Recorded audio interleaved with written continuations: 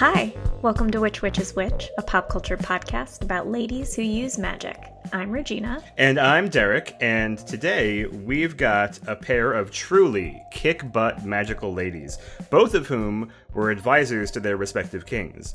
Some people see them as villains, some people see them as the true heroes of their stories. In both instances, there's some hinky business behind the scenes in the telling of their stories. So let's jump right in. Regina, what magical lady are you talking about today? I'm going to be talking about Morgaine, or Morgan Le Fay, the protagonist of the feminist fantasy classic, The Mists of Avalon.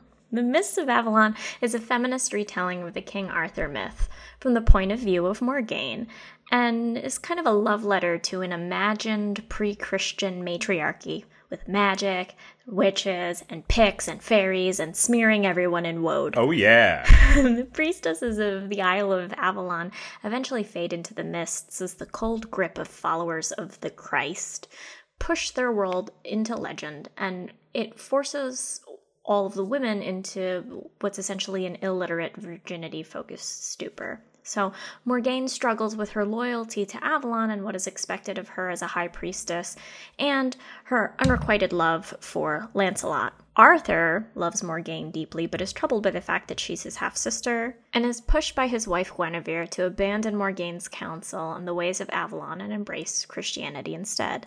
So this novel is one of my favorites, and in doing research for this episode, I found out that there was a TNT miniseries that stars Angelica Houston, among others, and I'm really excited to see that. I also learned something that I'm going to touch on later, which is why this book is a problematic fave for me, so trigger warning ahead for child abuse and rape. Oh, that's such a fun trigger warning. I think by their nature, trigger warnings are not great, right? Kyla and I recently binged all of that 13 Reasons Why series on Netflix. Oh, yeah. How'd you like it? I mean, it's good. You've read the book, right? Mm-hmm. It's a very popular YA book from like 10 years ago. Mm-hmm. I did appreciate that at the start of specific episodes, they had trigger warnings. They were like, warning, this episode features graphic scenes of suicide. Mm-hmm. This episode features graphic scenes of rape. And it was like, okay, cool. I thought the show was dark before now, but now we get to the heavy stuff. Right. Thanks for the heads up, Netflix. Anyway, let's lighten the mood ever so slightly. Let's do it. And get right into the 5 laws of witchiness. So, can you tell me, according to the first law, whether Morgaine, or Morgan Le Fay, or however we want to do this, identifies as female? So, Morgaine definitely identifies as female, and the book spends a lot of time exploring femininity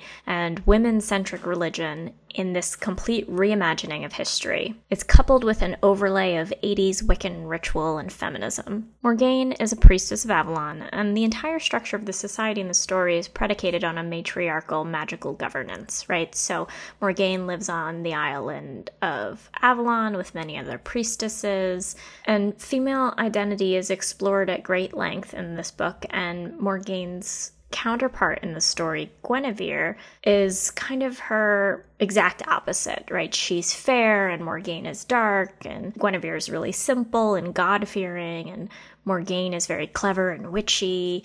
Guinevere is completely loved by Lancelot, and Morgaine wishes to gain Lancelot's love. So the interplay between the two of these women is really interesting, and then their eventual friendship makes for a really fascinating read. But all that's to say, Morgaine definitely identifies as female, and it's their very femaleness of the characters in this book that make it such an interesting story. Yeah, I like that it's central to her character. Like, her personality and her relationship to the rest of the world would be very different if it weren't for her femininity. Mm-hmm. And part of what is interesting about this story is that, you have this classic legend, this Arthur myth, and Morgan Le Fay is kind of a side character, and this story puts the focus front and center on the women in this classic myth, which is kind of interesting and pretty cool. Yeah, that's great. All right, so the second law of witchiness is that the witch in question practice magic. Can you tell me if and how Morgaine practices magic? There is so much magic, and it's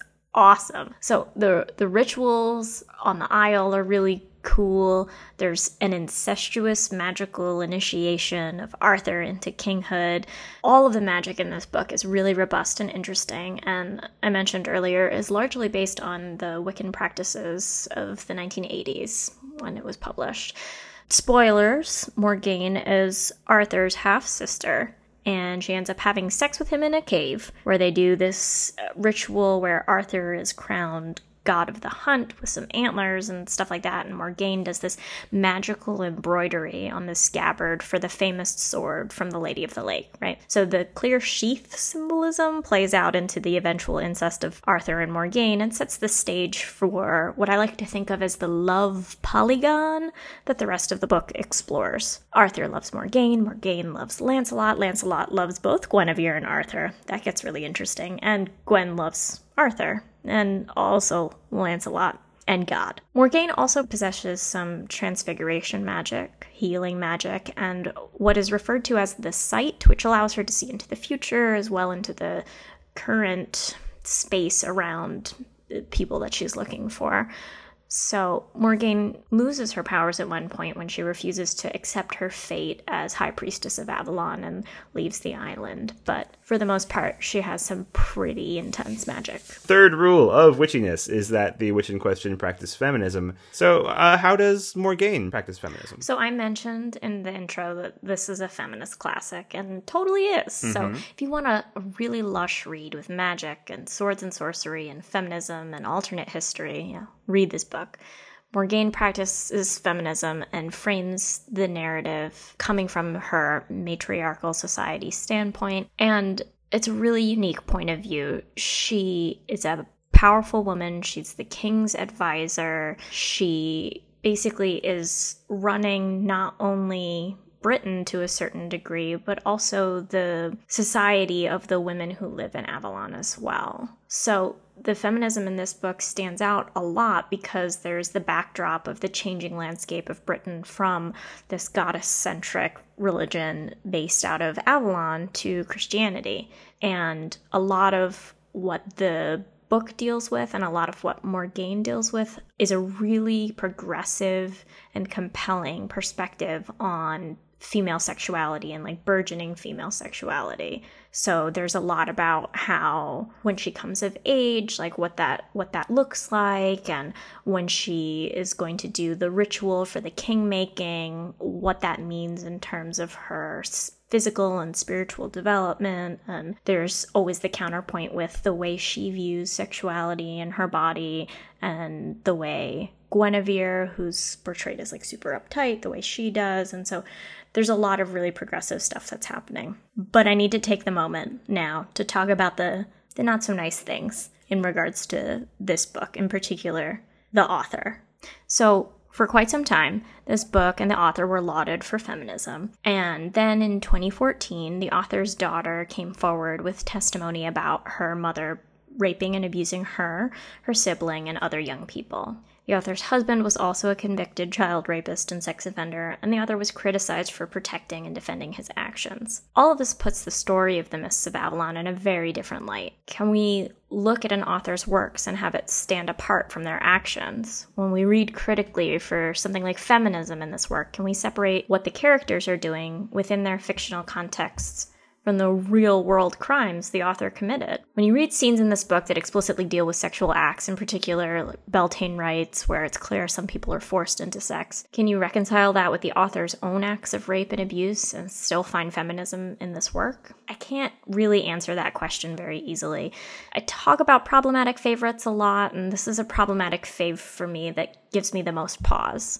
I hope that anyone who's looking to read this book for the first time will be able to look at the book both in isolation and in the context of the author's crimes and try to determine for his or herself how to appreciate or not appreciate this work. When you first brought this up to me before we recorded, I said, I ask myself the same question sometimes when I read works by like Orson Scott Card or Frank Miller, people who, when I first read their works, was not familiar with their own personal worldviews. And then later on, I was like, oh, well, that informs a lot of what I enjoyed about their work, but also didn't realize was kind of gross. But thankfully, neither of them are convicted criminals. So it's different. They're just, not politically aligned or socially aligned with issues that I favor.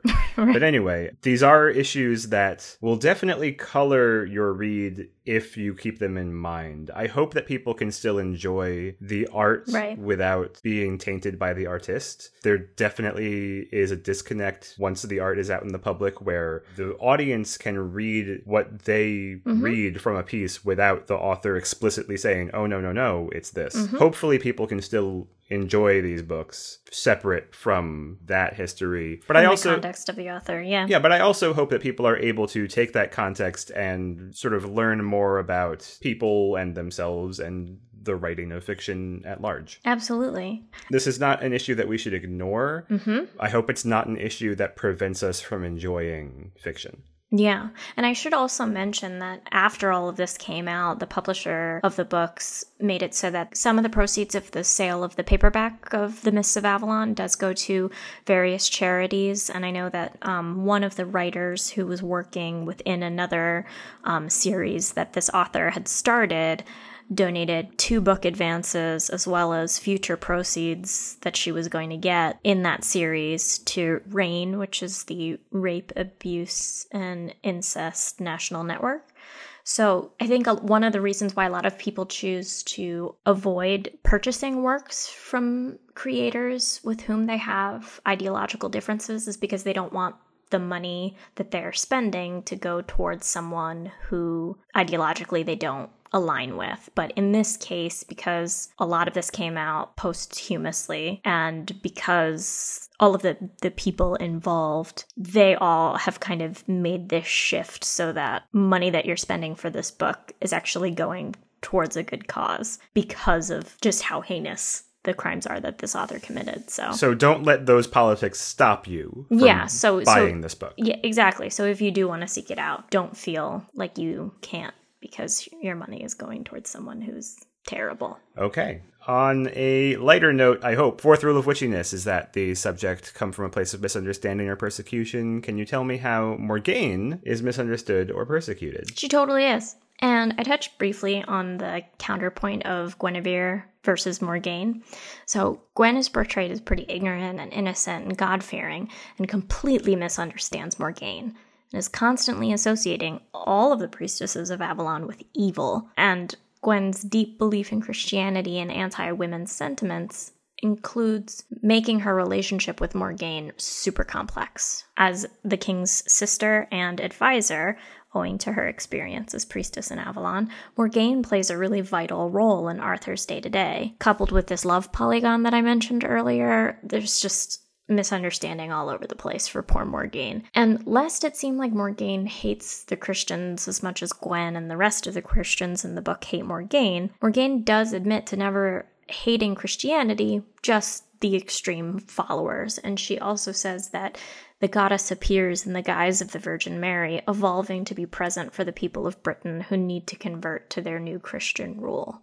So even though Morgaine is misunderstood by a lot of the key folks in this story, she seems to have a pretty calm and down-to-earth perspective when it comes to why she's being misunderstood, namely because of this new religious regime that's rising up. And I know this is not the point of the segment you were just doing, but I love the phrase love polygon. You're welcome. I love it. It makes me think about all sorts of other shapes that love relationships could be. I want to see a love trapezoid. I was going to say a love trapezoid. I would imagine it's a lot like a love square, except 2 of the people are further apart. Mm-hmm. Like a love square is like everybody's all lined up, right? So maybe they're all in like the same place emotionally, but like a love trapezoid is like everybody is not really in the same place emotionally. Like nobody's quite ready for the same kind of love. You know what I mean? Yeah, a love rhombus would be you take that love square and then you just slant it a little bit. Right. The love trapezoid is you take that square and then just 2 of the people just sort of stretch away. Mm-hmm. They're just like, I'm not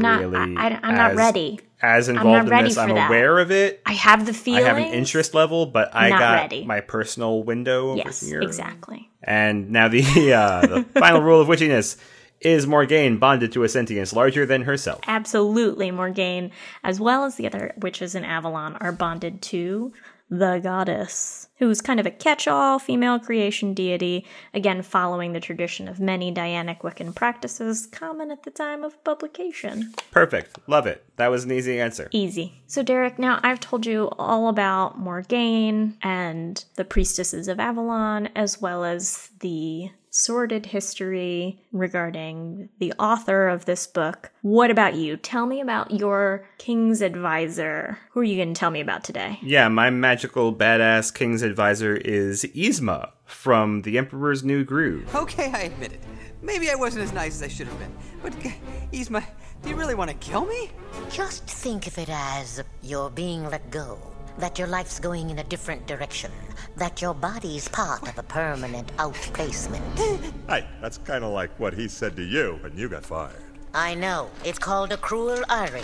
Like my dependence on you. I love her. Such a good Disney villainess. Such a really good one. So, Yzma, for those who have not seen the film, is an advisor to the titular emperor in Disney's 2000 animated film, The Emperor's New Groove. When the 18-year-old Emperor Kuzco catches Yzma ruling on citizens' pleas without his consent, he promptly fires her, and rather than listening to her explanation, Kuzco instead focuses on the deep wrinkles in Yzma's face and an errant leafy green vegetable stuck in her teeth, because he's shallow and self-involved like that. Furious at being so callously cast aside, Yzma swears revenge on Kuzco, believing that if he were to die without an heir, she would easily take the throne and rule the kingdom. So she plots to poison Kuzco over a farewell dinner, but her assistant grabs the wrong vial of potion and accidentally turns the emperor into a llama. Naturally, Yzma now needs to capture and kill the llama, and hilarity ensues, as so often happens when using the word llama. Llama. When's the last time you heard the word llama in a non-humorous context? Actually, pretty frequently, because as we mentioned in another episode, I am a spinner, and llamas and alpacas have really great spinning fiber content. I just don't, and I'm sure as soon as I say this, one of our listeners will send an article to us saying otherwise, but I've never seen a headline on the news 17 dead in freak llama accident. Not really. I mean, the best I've got was Llamas are pretty chill. Sifl and Ollie had a very catchy song about getting to llama school. Go to Pico. You take Pico to Colorado. Take Colorado to Las Palmas.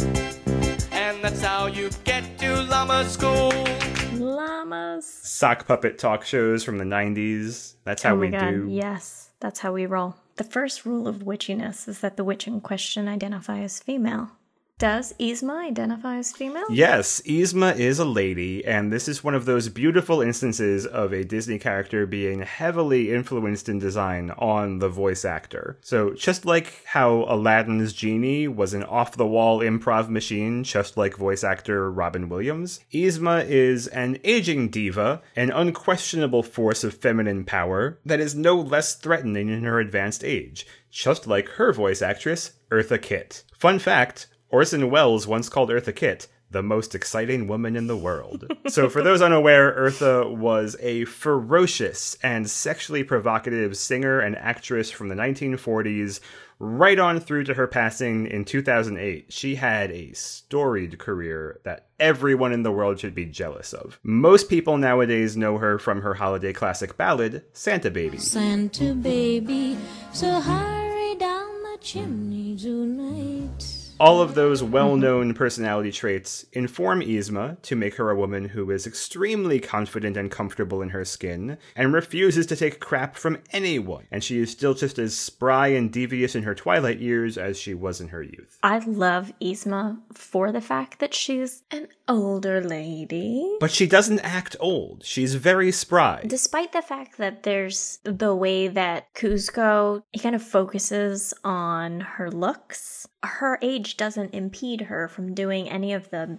awesome things that she does. That's sort of exactly the point of the movie, because the whole moral is Kuzco has to get over himself and stop being so shallow and stop being so self-involved and sort of look to the people around him and realize they have lives, they have value, all that stuff. And for the entirety of the movie, the only thing he knows about Yzma is she's creepy and old. Yes. And she was like a mother to him. She practically raised him. Yeah, she raised him because he was like orphaned and stuff. And that's the thing, is that witches often, if they're not portrayed as exceptionally beautiful, they're often portrayed as kind of old and scary and haggard, and there is just as much fear in society about beautiful young sexually active women, such as the priestesses of Avalon, just as much fear for that as there is for older, darker, creepier women. I would love to grow up to be like Yzma, to be honest. Probably with smarter plans, though. I hope so. Hopefully smarter plans. I mean, her plans were good. She just had some bad luck and a flunky assistant who didn't really carry through on those plans.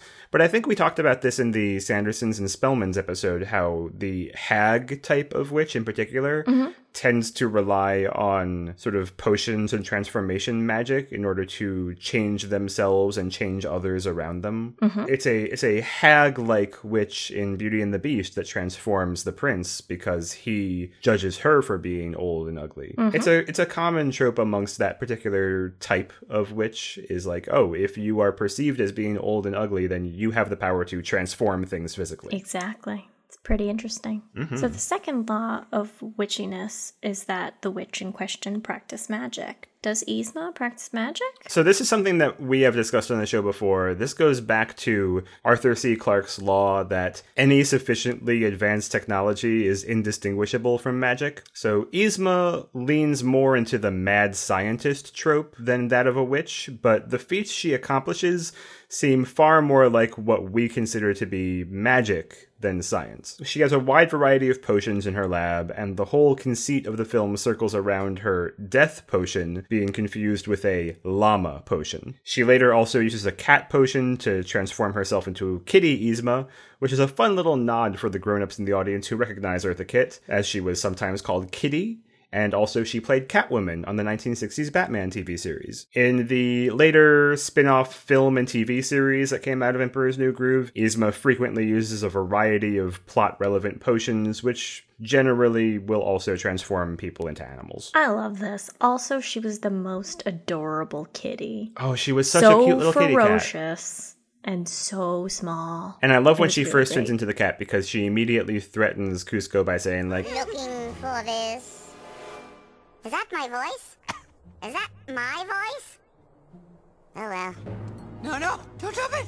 I'm not going to drop it, you fool. I'm going to drink it. And once I turn back into my beautiful self, I'm going to kill you!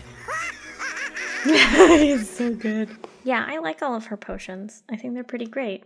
I think that it's, like, really impressive that she amassed such a store of potions that can transfigure people into all different kinds of animals. yeah, how much time must she have been brewing all of these potions? That's what I'm saying. Like, what was... Anyway, I don't know. So the third law of witchiness is that the witch in question practiced feminism. Does Yzma practice feminism? Hear me out on this one.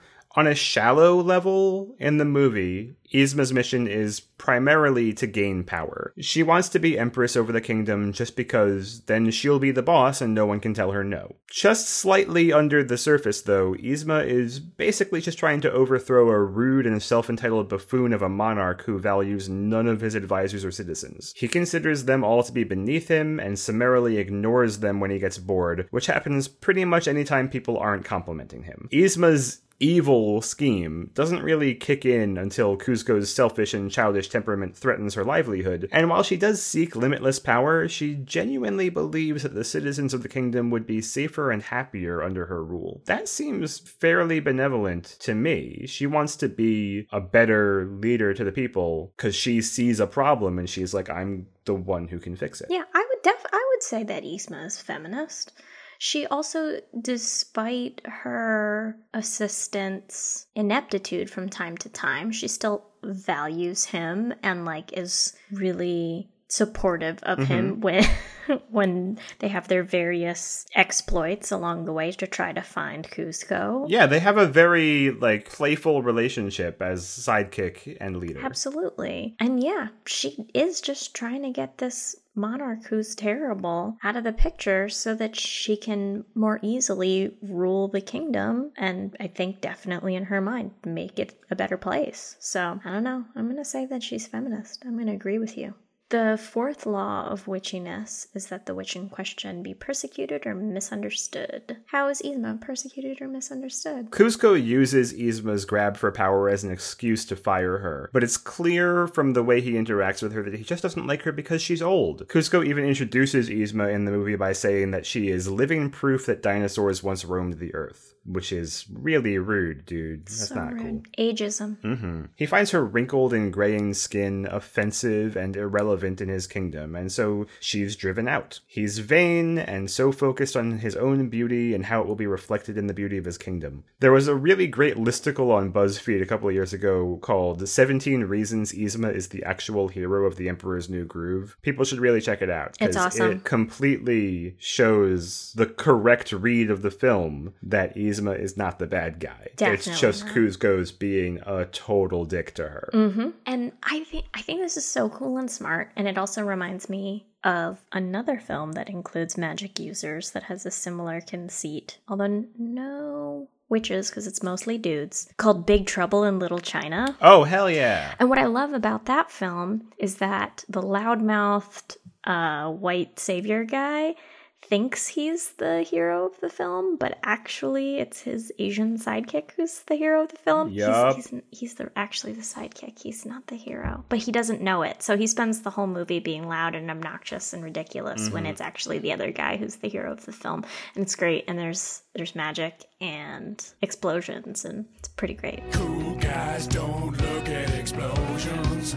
They blow things up and then walk away. But this is something I've been thinking about a lot. So we mentioned earlier that these are both stories that had very troubling behind-the-scenes content. The Emperor's New Groove had a prolonged and troubled development at Disney throughout the back half of the 1990s. They started on it in 94, and over the course of a few years, basically ripped up everything they had done, started from scratch, had a new director, new writers, new animation team, everything, just changed the entire story. And the only things they kept were the two lead actors, David Spade as Kuzco and Eartha Kitt as Yzma. And in the original version of it, Yzma was supposed to be much more dark and serious, and it was going to be a sort of traditional Disney musical where Kuzco still transforms into a llama, but he has a friend his own age instead of a mature, middle-aged man helping him out. The friend his age would have been voiced by Owen Wilson instead of having the middle-aged John Goodman character. The sidekick to Yzma would have been Harvey Fierstein instead of Patrick Warburton. And if you're familiar with those two actors at all, you can tell still would have been comic relief, would have been a much less buoyant and jovial comic relief. So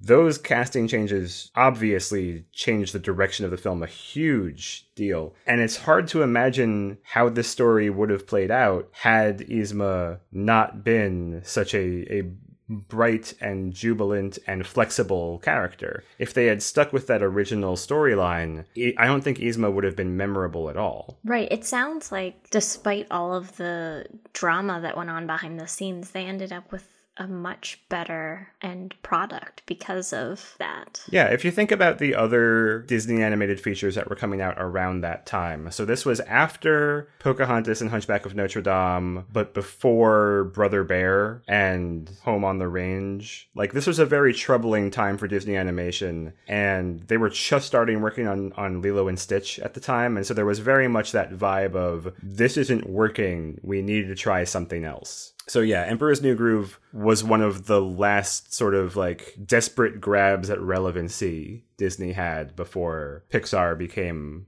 a fully Disney-owned studio. So let's move on to the fifth law of witchiness, that the witch in question is bonded to a sentience larger than herself. Is Yzma bonded to a sentience? No, not so much. Yzma sees herself as a scientist, and most accounts of her as a Disney villainess treat her as a mad scientist rather than witch, like we mentioned. It's a type of fantastical alchemy-based science, so it's pretty much the same as brewing potions in a cauldron. Much like all of the left-hand path Satanists that you love so dearly, Regina, Yzma is in it for herself. Yes. So, no, there's no greater sentience involved. No greater sentience, but yeah, Yzma almost certainly a Satanist. It would be nice if there were some sort of llama god in the film, but there isn't. Just regular old llamas. There's not. Okay, so now that we've introduced both of our magical ladies, let's talk about our covens. If you could only have Morgaine or Yzma in your coven, Regina, which one would you pick and why? While I really love Yzma, I really, really do, I feel like I would have to pick Morgaine because Morgaine is really powerful. She's really smart. She's really resourceful. She also isn't the type of person to rush headlong into a situation. Like, she takes a really good, hard, pragmatic look at a situation before she decides to do anything. And I think that that's really valuable to have in a coven. I feel like, I really like Yzma for her personality, and her cabinet of animal potions is pretty great, but I think Morgaine just has so much to offer. And also, like, having the Lady of the Lake as one of your coven members, pretty great. Kind of awesome. So yeah, I think I would stick with Morgaine. That makes perfect sense. I'm with you. Like, I love Yzma. She's delightful. She's wonderful. I want to hang out with her. She does not play well with others. Except for Kronk. She bosses him around, but she's also... She bosses him around. She's also pretty nice to him in some ways. Sometimes she is nice to Kronk. More often than not, she's the boss. But yeah, she probably doesn't play very well with others. For that reason and others, I would go with Morgaine, because Morgaine is pretty great all around. She's fantastic. She's wonderful. Just don't cross her. And you're fine. So we know that Morgaine is joining both of our covens, apparently. But everyone is welcome at the Cauldron Cabaret. Yes, this is where I think Yzma shines. And you know why Yzma shines in the Cauldron Cabaret? Tell me why. Eartha Kitt. It's Eartha that's Kitt. Why. Just get her up on stage. She will crush it. Nobody wants to follow that act. Nobody. She is an absolute powerhouse on the stage. Whether she's acting or singing, dancing, Eartha Kitt will kill it every time. And since Yzma is blatantly just Eartha Kitt with magic, basically, do it, Yzma, get up there. I can't see Morgaine being too into the cabaret. She's no stranger to a Beltane rite, but I think that the atmosphere is gonna be a little too much for her personality. I feel like she would be. She wouldn't even want to sit quietly at a table with Leia, or just sit and drink at the bar with Magic. Oh, you know what? I think that she probably would gravitate towards Leia. I think that they would have a very chill corner with cushions and drinks, and then being don't really talk to me. Because now that we've populated this bar a bit, I feel like we have not necessarily sectioned off areas of the bar, but we definitely have scenes happening in the bar. For sure. There's definitely the sort of jovial, fun part where the Sandersons and the Spellmans and the Kid Witches are popping off. The Lord Fanny Yzma variety show. Oh my god, Lord Fanny and Yzma need to hang out together. It would be unreal. I love this pairing. It would be so good. There would be so many costume changes between the two of them. So many costumes. They would be competing to see how many dresses each one of them can wear in a night. So much mascara. That's the thing. Yzma has those incredibly long spider leg lashes. There'd be a lot of yes. That. And then there would be a quiet corner with Morgaine and Leia. Every now and then Ilyana comes by. Sally Owens. Yeah, this is a good spot. Yeah, our Sarah Michelle Gellar from Simply Irresistible would be hanging out probably behind the bar with Ilyana. Yeah. So the two of them are tending bar. Tending bar. That makes perfect sense. That hadn't occurred to me when we were recording last time. She's tending bar. She's bringing out some snacks, some bar snacks for people. You got to eat sometimes, One of these days, we're going to paint a mural of this cabaret because we've very well populated this whole scene. Well, that about wraps things up for this episode of Which Witch is Which. Now that you've heard what we have to say, what do you think? Who would you invite into your coven? Let us know at witchwitchcast@gmail.com or on Twitter at witchwitchcast. That's WHICHWITCHCAST. Don't upset the elder gods. Subscribe to Which Witch is Which on iTunes, Stitcher, SoundCloud, Google Play, wherever your pods may be cast. Until then, remember, the witchiest love polygon is a hexagon.